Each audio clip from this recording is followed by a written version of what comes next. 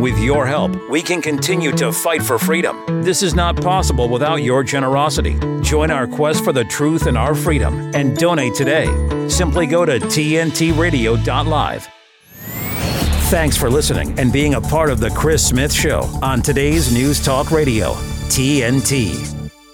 Yes, I'll get to John Ruddick very shortly, and we'll also talk a little bit more about Gaza, Israel, and the Middle East with Shane Healy, the ADF former intelligence officer. And we'll also touch on terrorism today with issues about how much can we trust those who are emerging from prison after serving time for terrorist-related charges. Plenty coming up in the program. Do not go anywhere. I do want to refer to the chat box on tntradio.live from Annie, who's written a few messages on the chat box. Annie says, unfortunately, Chris, some of these psychologists are uneducated about the gender agenda also and believe kids should be able to start the process towards transgendering. It's hard for parents to know who to trust these days. I can understand that and appreciate that. Parents absolutely need to research both sides of the fence in this issue. There is big money, she writes, in the transgender wheel. Well, we're now getting people de-transitioning or detransitioning and coming back to the clinics that were very, very quick to allow them to transition to another gender and finding out exactly why it happened and taking them to court. There are legal processes going on right now that will see a lot of doctors and clinics in a great deal of trouble. And I just think that until someone turns 18 years of age, when they can make their own adult decision, an adult decision, not a teenage decision, you shouldn't be able to use gender blocks or any kind of surgery in particular to make those alterations. One here from Chris. Chris said, we should be talking about the impending globalist conscription of UK young men. That's interesting. That came up around about 24 hours ago now, the idea that there could be conscription in the UK, because there were certain ministers talking very, very hawkishly about what would be required to take on Russia. Well, I can tell you, as late of about, 4 hours ago, a report that has turned up in the UK Telegraph says Downing Street has been forced to rule out conscription after the head of the army warned that British civilians would need to fight Russia in a future war. General Sir Patrick Sanders said the UK needed a military that could not only expand rapidly, but also train and equip a citizen army in a speech first reported by the UK Telegraph. In his address to the International Armoured Vehicles Conference in Twickenham on Wednesday, General Sir Patrick stressed that the Army, which is predicted to have just 72,500 fully trained soldiers by 2025, would not be big enough to fight an all-out war with Russia, even if it numbered 120,000. Defence sources previously told the Telegraph that General Sir Patrick wants there to be a shift in the mindset of British men and women in which they think like troops and are mentally prepared for possible war with China. Well, on Wednesday, the Prime Minister's official spokesman said Downing Street did not agree with Sir Patrick's views. Asked about the possibility of conscription, he said, the British military has a proud position of being a voluntary force. As I say, there's no plan for conscription. But Chris, you make a very good point. This can clearly be out of control. That can clearly be a digression statement that could see us go down that path. Maybe not in the UK, but maybe in other countries. Let's not write it off and let's watch that space very, very carefully. I'm with you. But that was the latest from Downing Street, saying they do not intend to go down the path of conscription. And very briefly, this has come from a news source called Lever News, and it pertains to the 737 MAX planes. This is Boeing's troubled 737 fleet. And I just wanted to tell you, it's in reference to a series of complaints that have been made. Over the last 3 years, according to Lever News, operators of Boeing's troubled 737 MAX planes have filed more than 1,800 service difficulty reports. That's more than one per day. warning government regulators about safety problems with the aircraft since the fleet was allowed to resume flying after 2 fatal crashes. But roughly 150 of the reports came from Alaska Airlines, the operator of a 737 MAX plane that suffered a mid-air cabin breach over Portland, Oregon, earlier this month.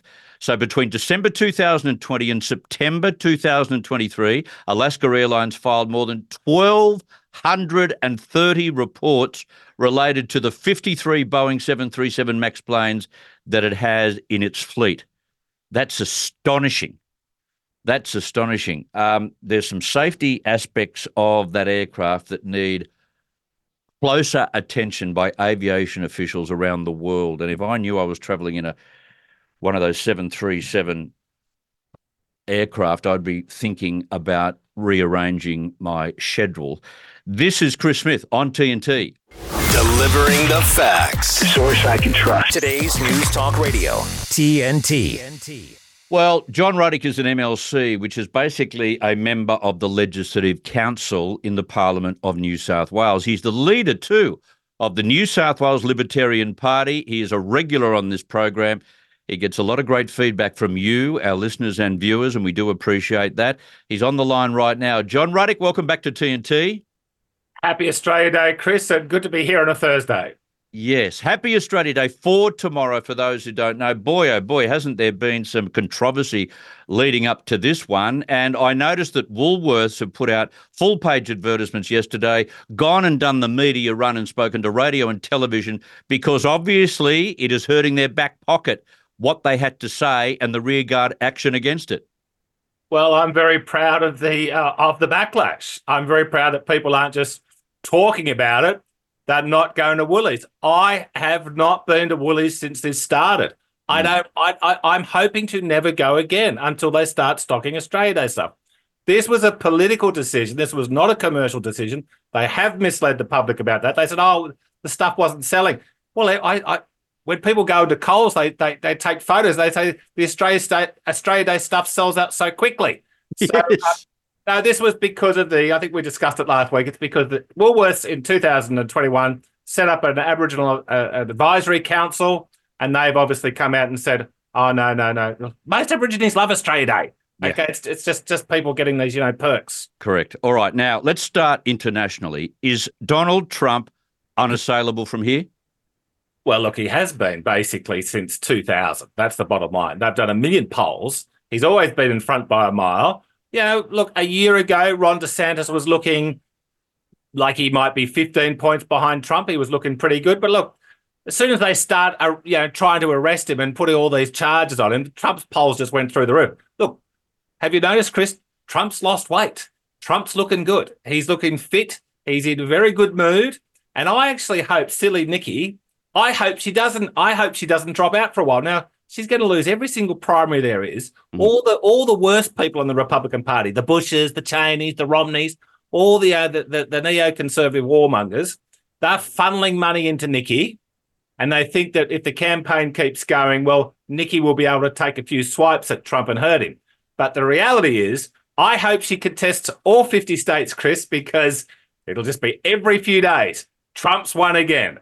Trump's won again. And Trump could get up and give a speech in Indiana or in Massachusetts, all over the place. He says, yep, we've won again. Look, I think she'll drop out before South Carolina. But yes, Trump's unstoppable. I think he's also unstoppable to beat Biden. I just think it's Biden will be 86, Chris, if he gets re-elected. Okay, yeah. He's already a mess. He's a mental and physical mess now, right? Yeah. And he said, and Kamala's going to be his VP. So if something tragic did happen to President Biden in his second term, Kamala's the president. And all I can say at that point, Chris, is God help us all. Yes, we've learned too much about Kamala. All right, former Australian Prime Minister Scott Morrison is teaming up with the former US Secretary of State Mike Pompeo, a champion, of course, of the military-industrial complex. Morrison is leaving Parliament to join Pompeo's consultancy. Put the pieces together for us, John. Well, of course, the guy, has had no experience, outside of politics, no experience with the defence sector, and he's been desperately wanting to get out of Parliament since he lost. Now, I wish him all the best. And it's pity it's taken him this long. It must be somewhat embarrassing to one day go from being the Prime Minister of the great nation Australia, and then you're a humble backbencher and a little bit disgraced with all the silly multiple ministries thing, which was just bizarre.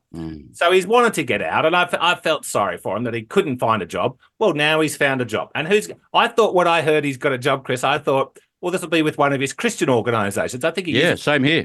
I thought he's a sincere, churchgoer and everything, and good on him for that. But no. Lo and behold, he announced it on Monday.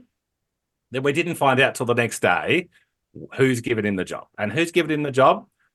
The neoconservative military-industrial complex, Mike Pompeo, who says, whenever there's a problem in the world, there's only one solution. America's got to drop as many bombs on them as possible. Yes. Now, it's not a good thing to have a very, very big industry, probably the biggest industry in the world, the arms industry. It is not good to have this industry, which is so commercially incentivized for war. Now, I'm not a pacifist. Sometimes, Adolf Hitler, if we didn't step in, he would have defeated Russia. He probably would have gone into the Middle East. He probably would have gone into Africa. He would have been unstoppable. We'd all be speaking German now. The world would be a very different, less free place. So I'm not a pacifist, but I do believe in most cases there are better alternatives to war. But Mike Pompeo and the boys, Lockheed Martin and Raytheon and everybody, they're making billions and billions of dollars. And who gave them about $500 billion? Stupid Scott Morrison on these subs, which are not designed to defend Australia. It's part of America's sort of gearing up for war on China. Okay, so, thanks, Scott Morrison. $500 billion, and now we'll give you a nice job. Yeah. I like how you put the pieces together, and it's not so far-fetched. Now, can I talk about Sweden, which I think it's fair to say took a minimalist approach to combating COVID, and they fared fairly well. They're starting to now undo their net zero and their renewable policies. This is a sign of common sense and pragmatism, because at the end of the day, how much poorer do these nations want to be for no benefit whatsoever? Well, I've spent my life arguing with left-wingers, and they've always said, oh, well, we don't believe in communism, but look at Sweden, high taxes, high regulation, and happy society. Okay, and they were saying, look, it is democratic socialism. And they always said Sweden, not the hard left, but the sort of centre-left people, they said Sweden is the ideal. Now, then what happened about 10 years ago, and they've had all these left-wing governments, okay? About 10 years ago, the Swedish government said, oh, we will accept all these Middle Eastern refugees because they're fleeing persecution and, we're a kind country. We'll let them all in. Now, they weren't refugees. They were like 90% of them were young men in their 20s who were on the losing side in the Syrian war. Yeah. They were warriors who lost, okay? And then Sweden says, oh, come and live with us. We'll welcome you. We're kind people, okay? Well, that has been a disaster. The crime and the bombs. There are bombs going off in Sweden. You don't see that on the Channel 9 News or in the Sydney Morning Herald or the ABC. Bombs are frequently going off in Sweden. Now, what's that done? It's woken most Swedes up.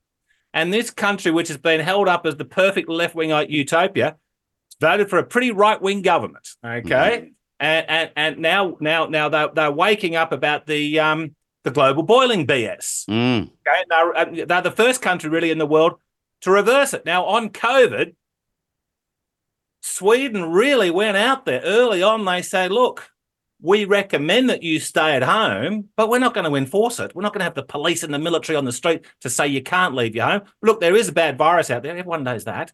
There is a bad virus. In the early days, it was a bad virus. It's not now. These things peter out, of course. Yeah. And so Sweden said, we think you should take vaccines, but we're not going to force you to do it, okay?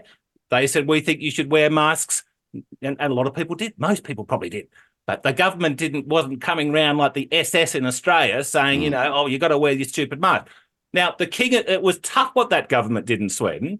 The King of Sweden came out and attacked his own government. Now, that's not often in a constitutional monarchy. The King cried. He said, oh, we've been so cruel on COVID. Oh, blah, blah, blah.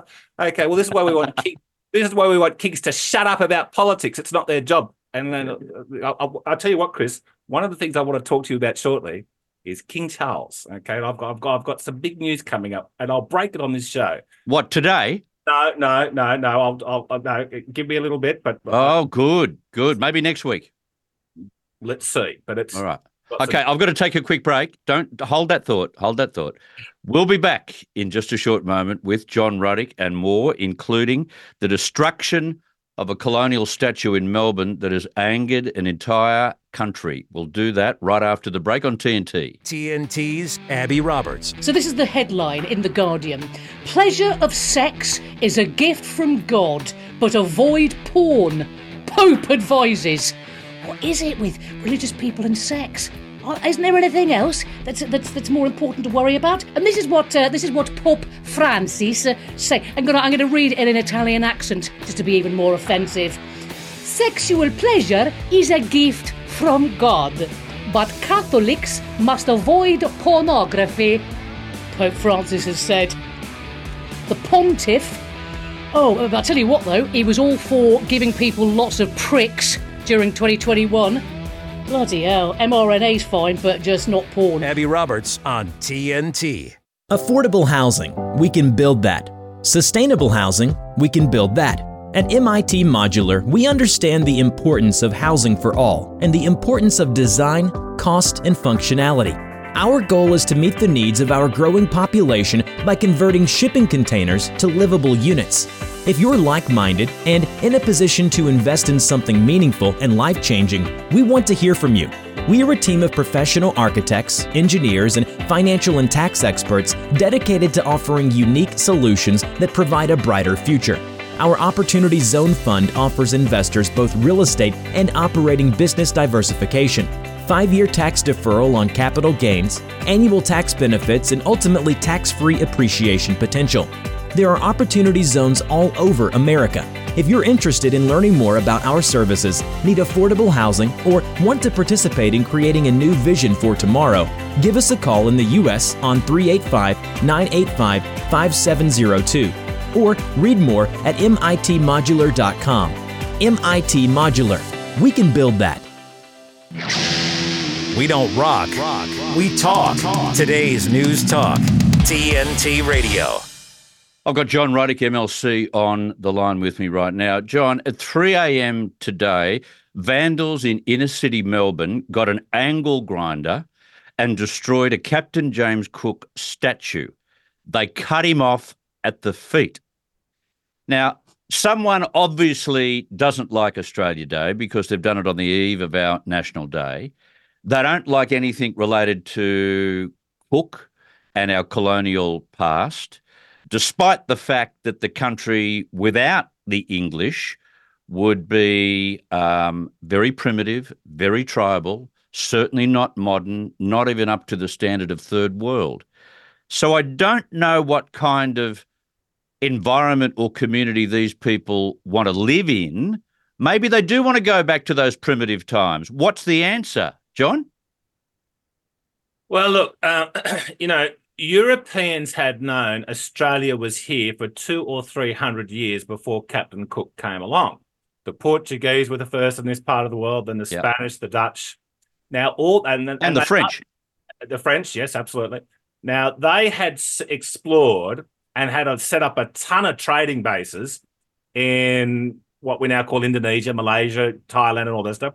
And there was a ton of trade going back between Europe and Southeast Asia. Now, they bumped into Australia on many, many occasions. They bumped into Western Australia, the Kimberleys and the Northern Territory and the Gulf of Carpentaria, and they just thought, well, this place is big, but look, it's a mess. Look, it's barren. It's dry, it's barren, there's no rivers, there's no trading opportunity. So they just ignored it. They thought the whole thing was just this big, big island desert.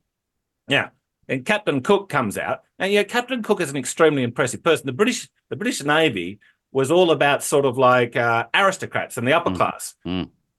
Captain Cook was a poor little peasant's son who just through brilliance and hard work rose up to become one of the greatest figures in the British Navy. Now, he explored the world's biggest geographic feature, which is the Pacific Ocean. It's the biggest ocean by a mile. He explored it 3 times. On only one occasion did he come to Australia. He actually liked New Zealand a lot more Australia because New Zealand looks like England. And he was going around all the islands and Hawaii, and he went up to Alaska, everywhere. But what he did do is he told the world, look, there is on the east coast of Australia this 4,000 kilometre fertile strip, and he says, look, there's rivers, there's lots of people, and good opportunity for farming and everything. So Captain Cook, but your point is entirely correct. If Captain Cook had not come here, if the Spanish or the Portuguese or the French or other people, or the Japanese, they would have come down a bit later on. It was lucky that the British found this quite late, okay? Because someone else would have come here. And look, it were different times, but the British were easily the most civilized and the most humane. Yeah. And Captain Cook was very nice to the Aborigines. Look, he had a little bit to do with them in Botany Bay and up in Queensland. He was very interested in them. He wasn't hard, but he wasn't a colonizer. This person who did this disgraceful act in Melbourne doesn't know what they're talking about. They don't know their Australian history, for a start, how dumb they are that you'd, one of the great surveyors, one of the great navigators, like seriously. And I tell you what, they're going mad in Melbourne about it.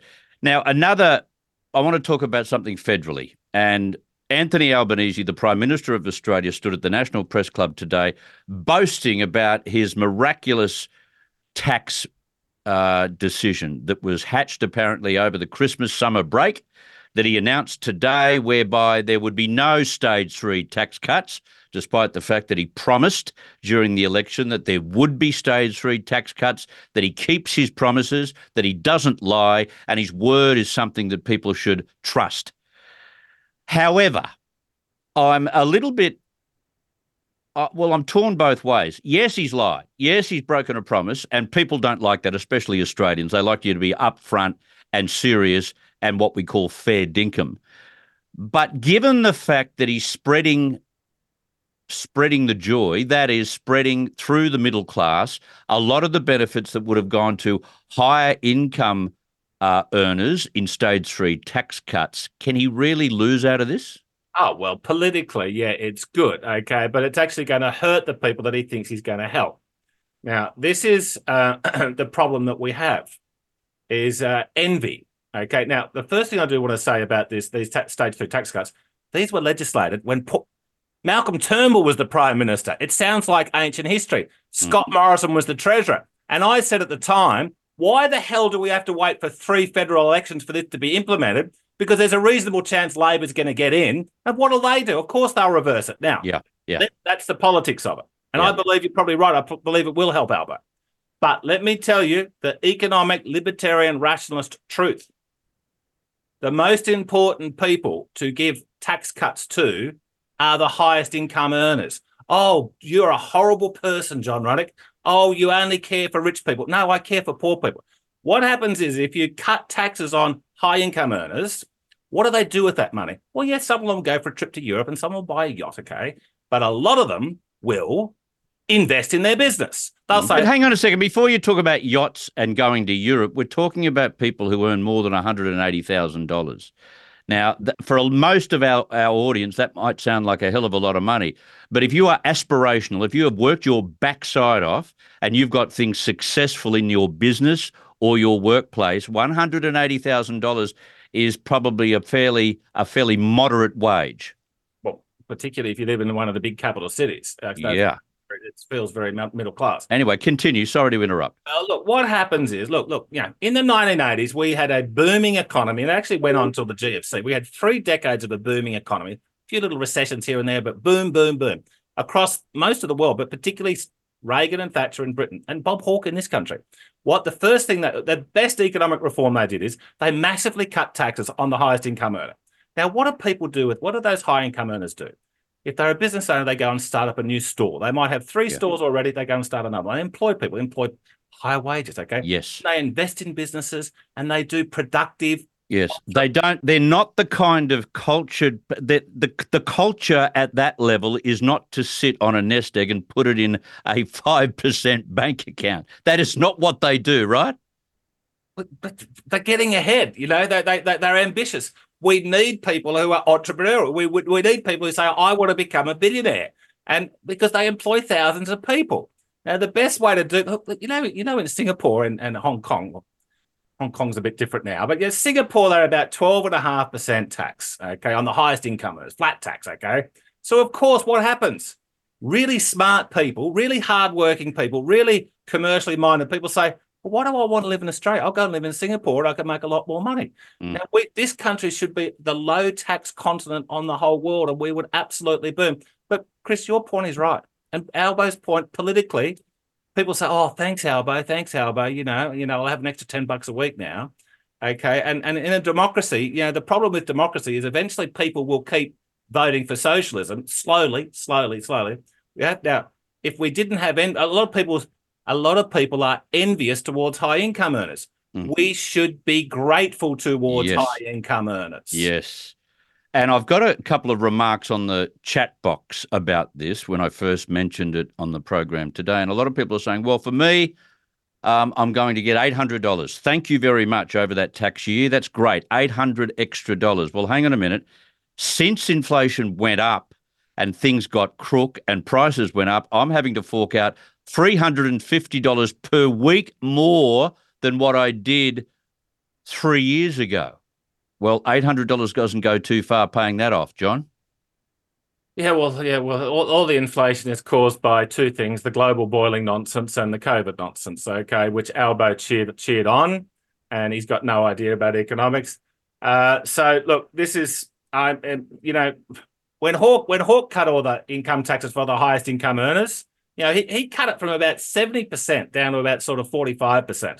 Okay, that's a big cut for high income earners. But because it was a Labor Party guy doing it, and Bob Hawke was very popular, people just said, oh, that's great, Bob Hawke, thank you. Okay, but I mean, Albo doesn't have the Hawke magnetism and the strength of character and the popularity. So that is the problem here. But so this is just typical Labor, punish hard workers. That is what he's trying to do. The people that we need to keep the country going.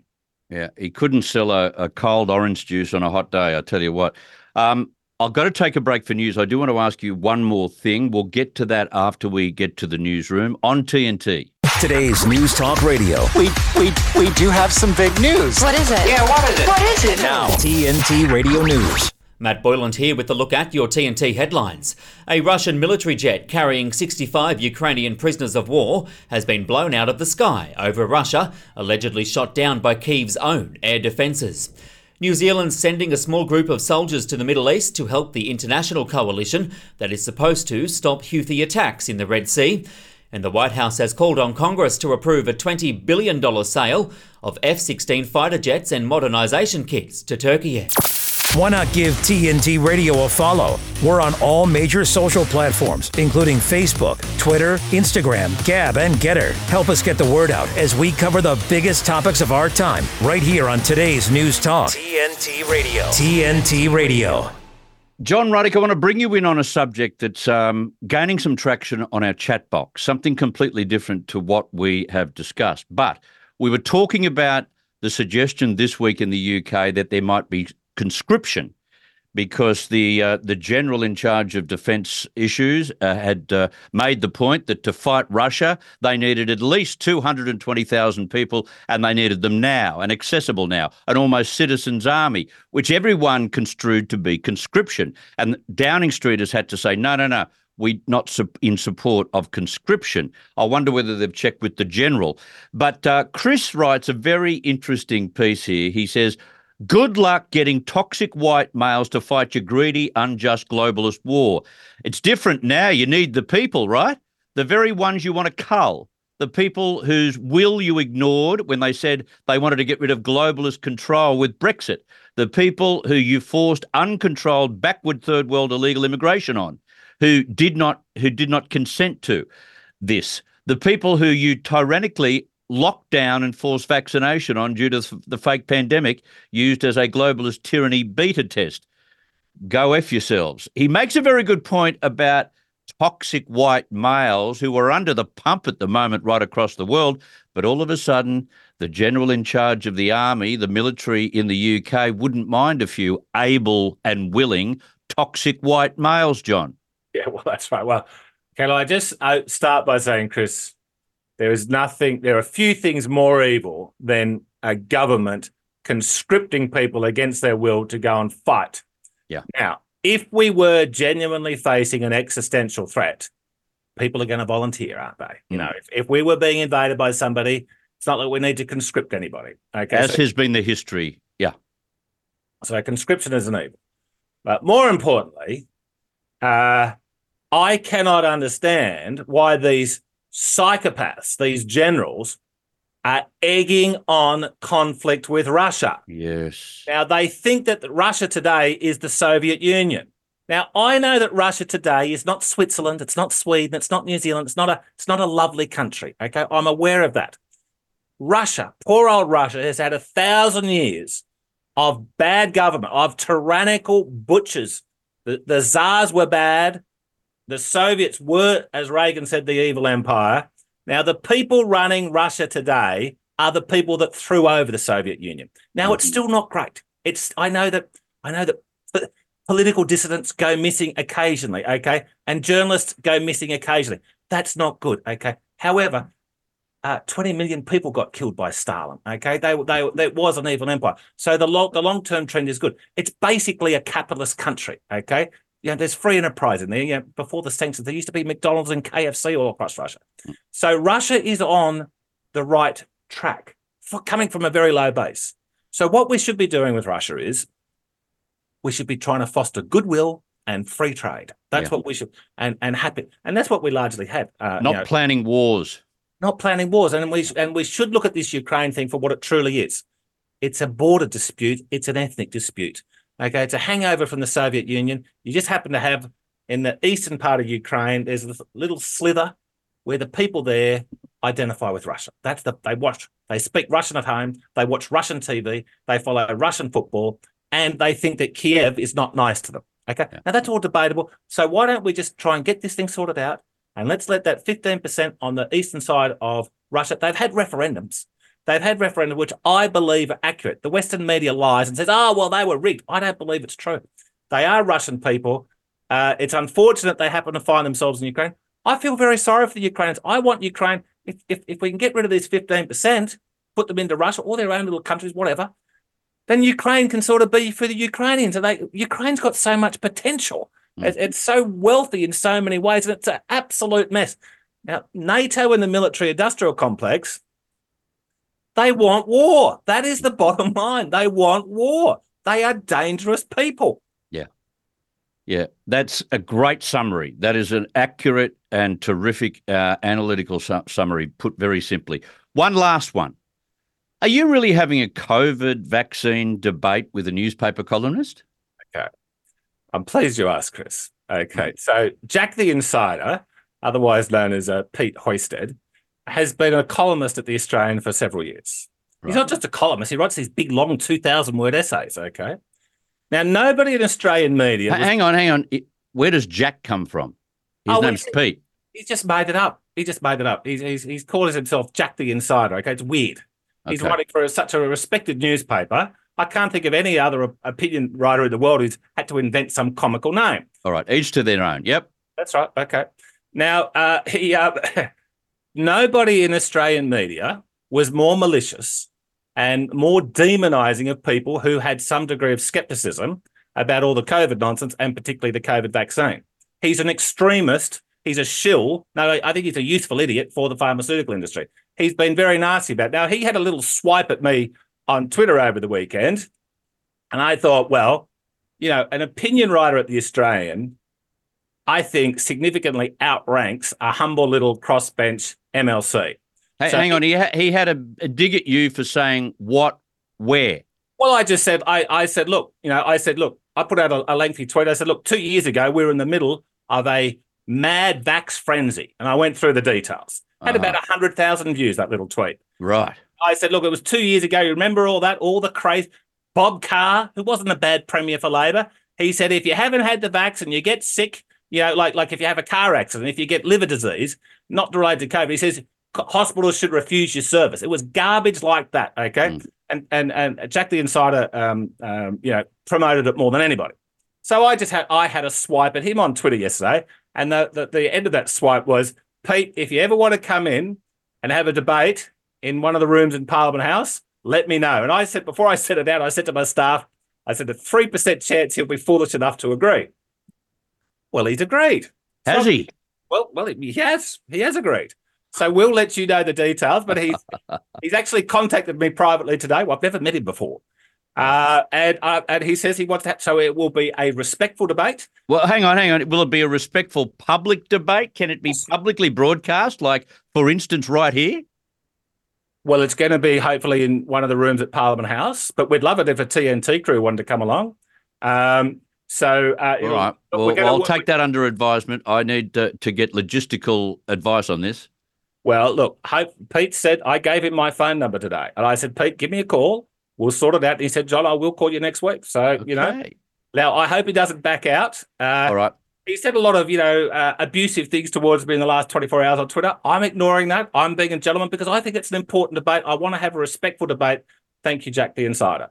Yes. People don't need to get personal, really, but they do. Well, look, my attitude on Twitter has got a reputation for being, a big brawl. I've always had the view, make a strong point, don't hold back, but try not to attack people publicly. And I really try not to. Now, look, probably people can dig up tweets where I have, okay, but I try to be a little bit of a Christian when it comes to. Yes. I'm not much of a Christian, but I try to have a Christian attitude when I'm on social media. I like it. Well, we've got so much to look forward to. We've got that and your inside information about Charles as well. I cannot wait. So glad that we've tied you up in an exclusive contract at TNT. I've got to run. Thank you so much for your time. Great to have you on. Good on you, Chris. See you next Thursday. See you later. Fantastic. John Ruddick, MLC, our Thursday regular on the program, the leader of the New South Wales Libertarian Party. He's got a lot to give us in the weeks ahead. Maybe we can get into that room and record that lively debate. Well, they can do it here, live. That'd even be better. We will take a break. I want to come back with Shane Healy. I want to update you, though, on a cyclone that's going to hit tonight on the northern coast of Queensland in Australia.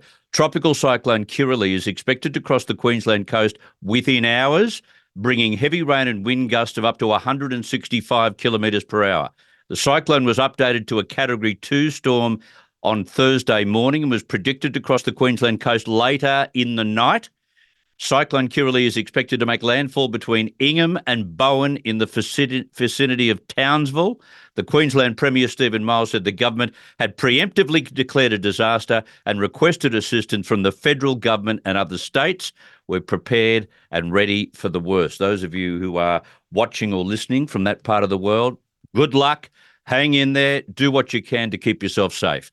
We will take a break. Come back with Shane Healy right after this on TNT. When the world's endangered animals need help most, when their lives are at greatest risk, when they would otherwise be lost, the International Fund for Animal Welfare is there, taking action to rescue the animals we love, to protect them and their threatened natural habitats.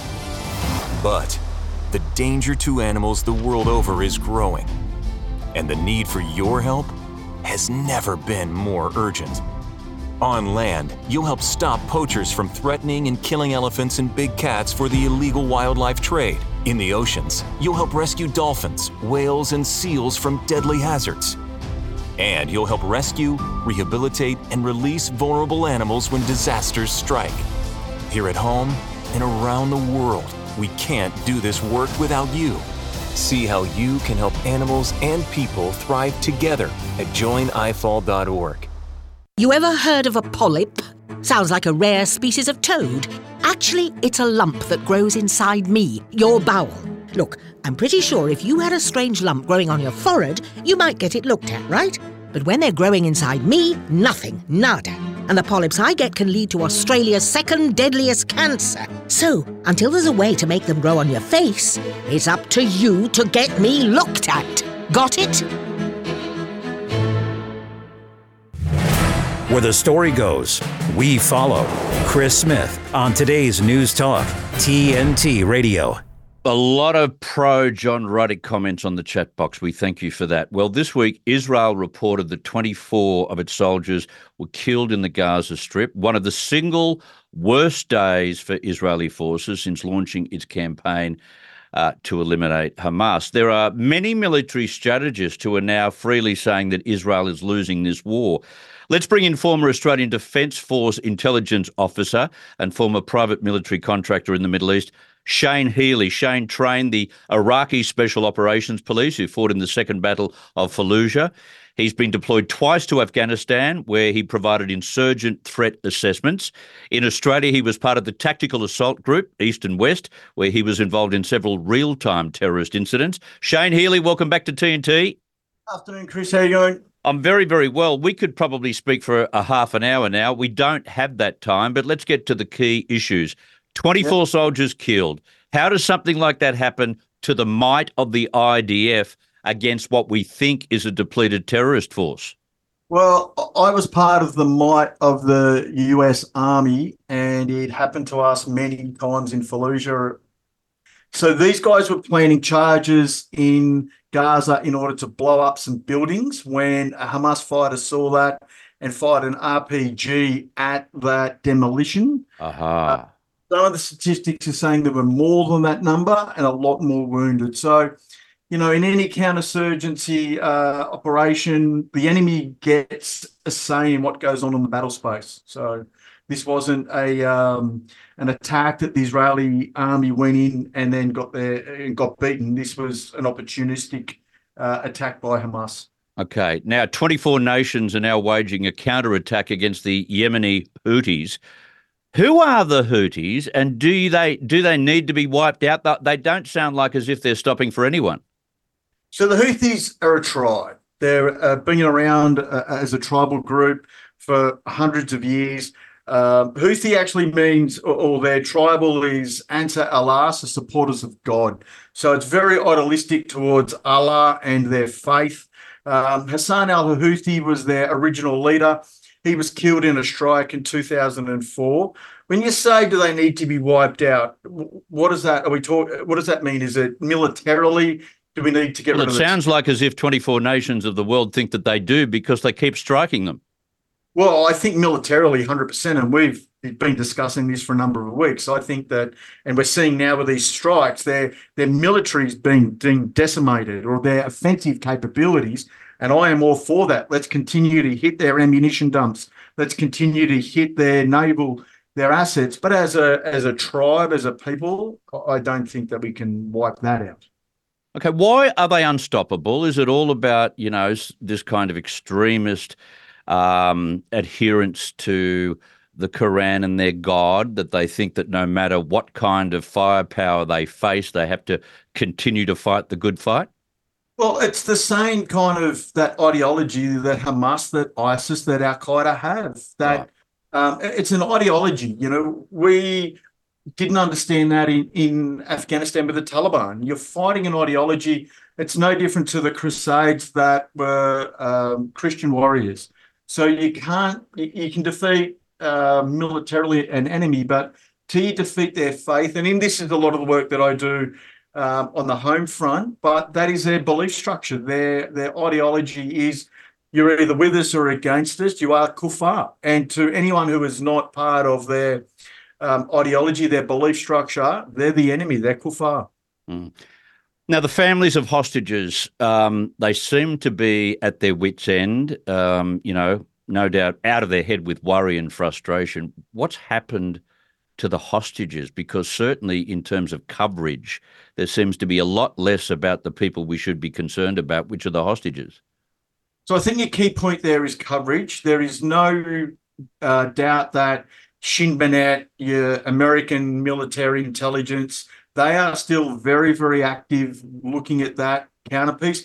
And having been part of them in the past, you want to get under the detection threshold for your capability. So they kind of want their reaction to go unnoticed, because while the Hamas or whoever are looking in another direction, that's when those counter-terrorism elite units will strike and look for them. I get the families' feelings. If my family member was a hostage, I'd move heaven and earth to get my family members back. Yeah. I completely understand and get that. But at a strategic and at a tactical level, no one's forgotten about the hostages. Yeah. How many would still be alive, do you estimate? Like that's how long's a bit of string? Yeah, sure. Without being underground, they're not going to give you even numbers. one of the first things you do in any form of hostage negotiation is look for proof of lives. The intelligence apparatus looking for that, especially in the human intelligence space that would have sources, they would be working that. So the fact that there's still rhetoric of there being hostages is, to me, as someone who worked in that space, the hostages are alive. There are, because the moment that they're all dead, even the thought of they're dead, what leverage does Hamas have? And at the moment, that's a lot of what is getting them international help, is that we've got hostages. Yeah.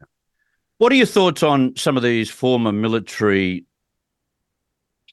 officials, or whatever they call themselves, experts, sort of saying that Israel is losing this war? I don't know how you can be that accurate. What are they basing it on? Basing it on coverage? Well, coverage is never even-handed. Coverage is never accurate. Because people aren't, down there in the trenches, in the front lines, determining who's being killed and who's not. Do you think Israel could be losing the war? We know they're losing the PR war. Yeah. So that was going to be my first question. What war are we talking about? And the fact that there's still a war going on, like in Ukraine, Russia was supposed to win that in a week. And that's 2 years in. So those experts that are saying that Israel are losing the war is simply because Israel is still fighting a war against a so-called, insurgency or a terrorist organization that were in a fixed geolocation. 2 weeks ago, we spoke on this program about Israeli Navy SEALs had encircled Hamas. Well, what happened there?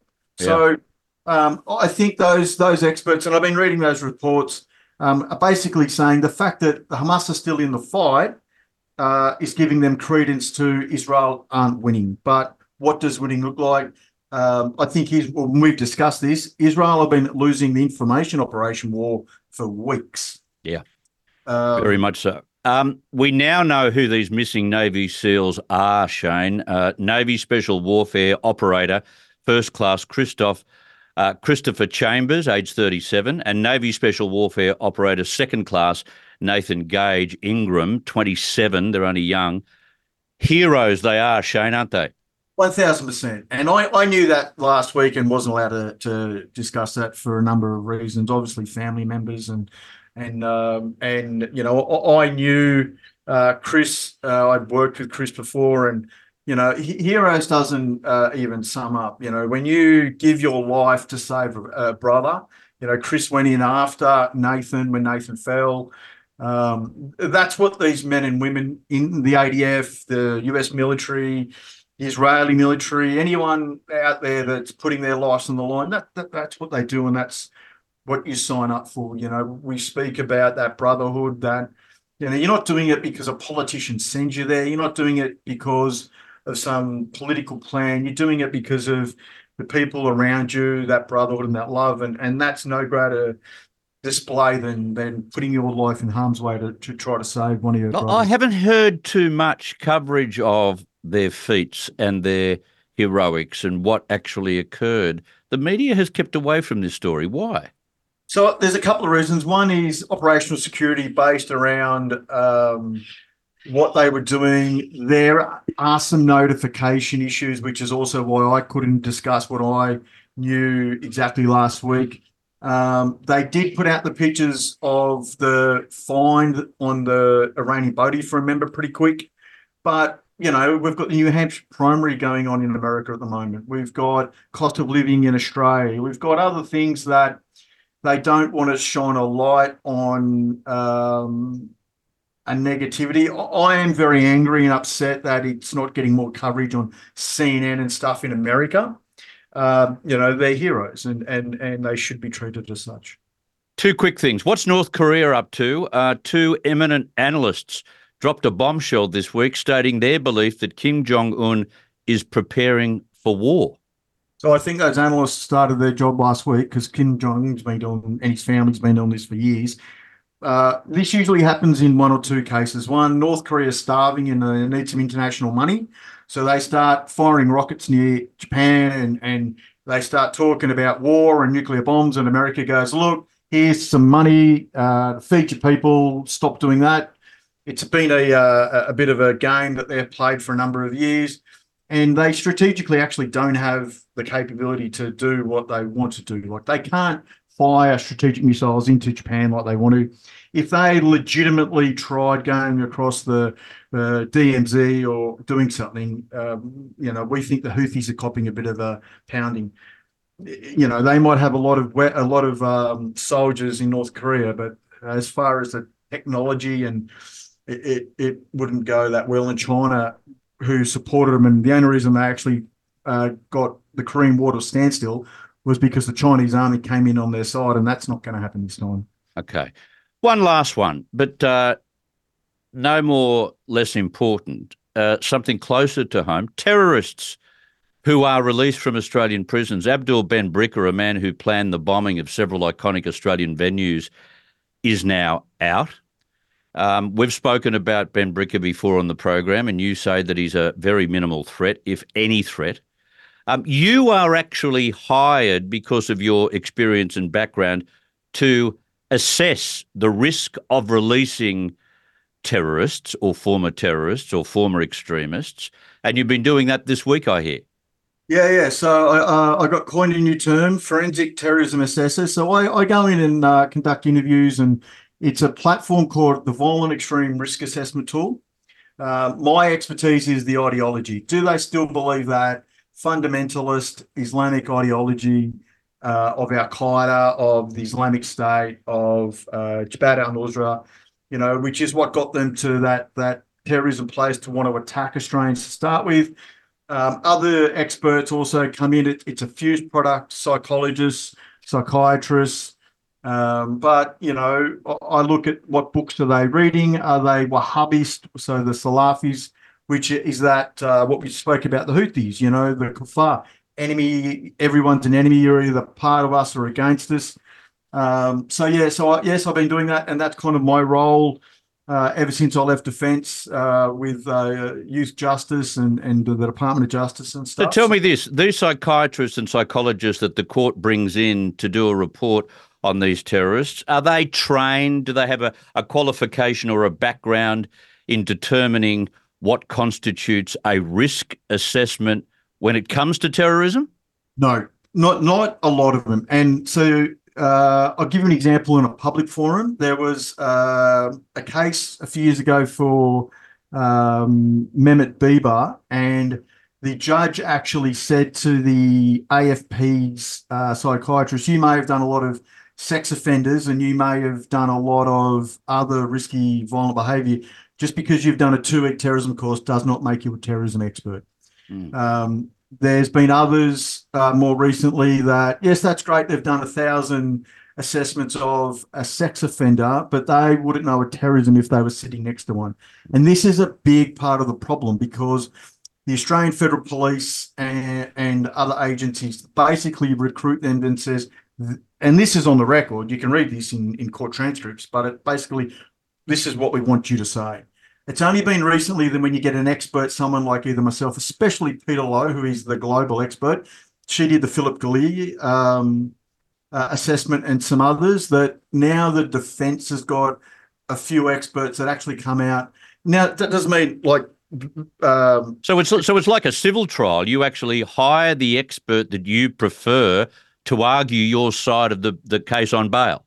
100%. And the judge then looks, and some of the magistrates are extremely knowledgeable, and they'll stop and say, okay, let's look at the actual terrorism risk rating of reoffending. That's great. And they'll ask their own questions. It is quite a process. The judges are getting very well educated. I do a presentation for an organisation called Legal Wise, where I pull apart the terrorism ideology and the understanding of what is that violent extremist ideology. So magistrates, solicitors, and more lawyers can become because what they wouldn't know, they would just get, you're representing, terrorism-related offender X. They've been charged with this. Off you go. And they just, and then the Crown would say, well, they're guilty because of X, and they'd go, let's take a plea. That's changing now because there's more education to the defence. Well, that's reassuring.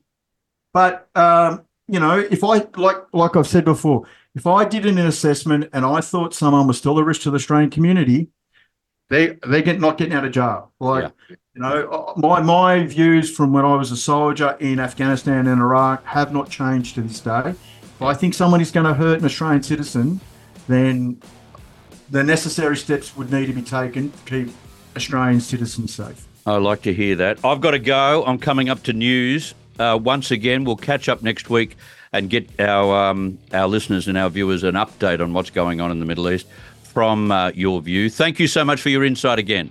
Anytime, Chris. Have a great week, mate. Good on you, the former ADF intelligence officer, Shane Healy. Always great to have him on the program. I've got a skedaddle. David McBride is on the program, filling in for Dean Mackin coming up next. I'll be back at the same time tomorrow. Australia Day. Yes, I'll be here. Make sure you come and join us, and a little bit of a flavour in that last hour for our National Day. This is Chris Smith on TNT.